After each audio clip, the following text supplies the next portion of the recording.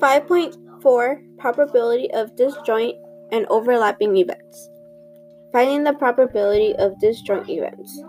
For example, if you're trying to find what's the probability of ace cards or face cards, the first we're going to do is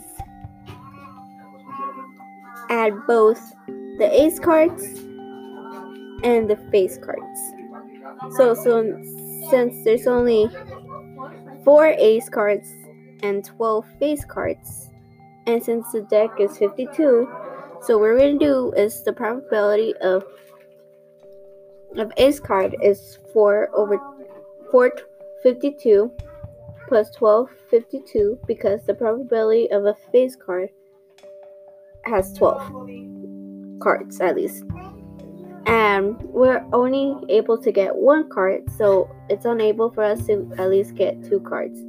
So that's how we got 0.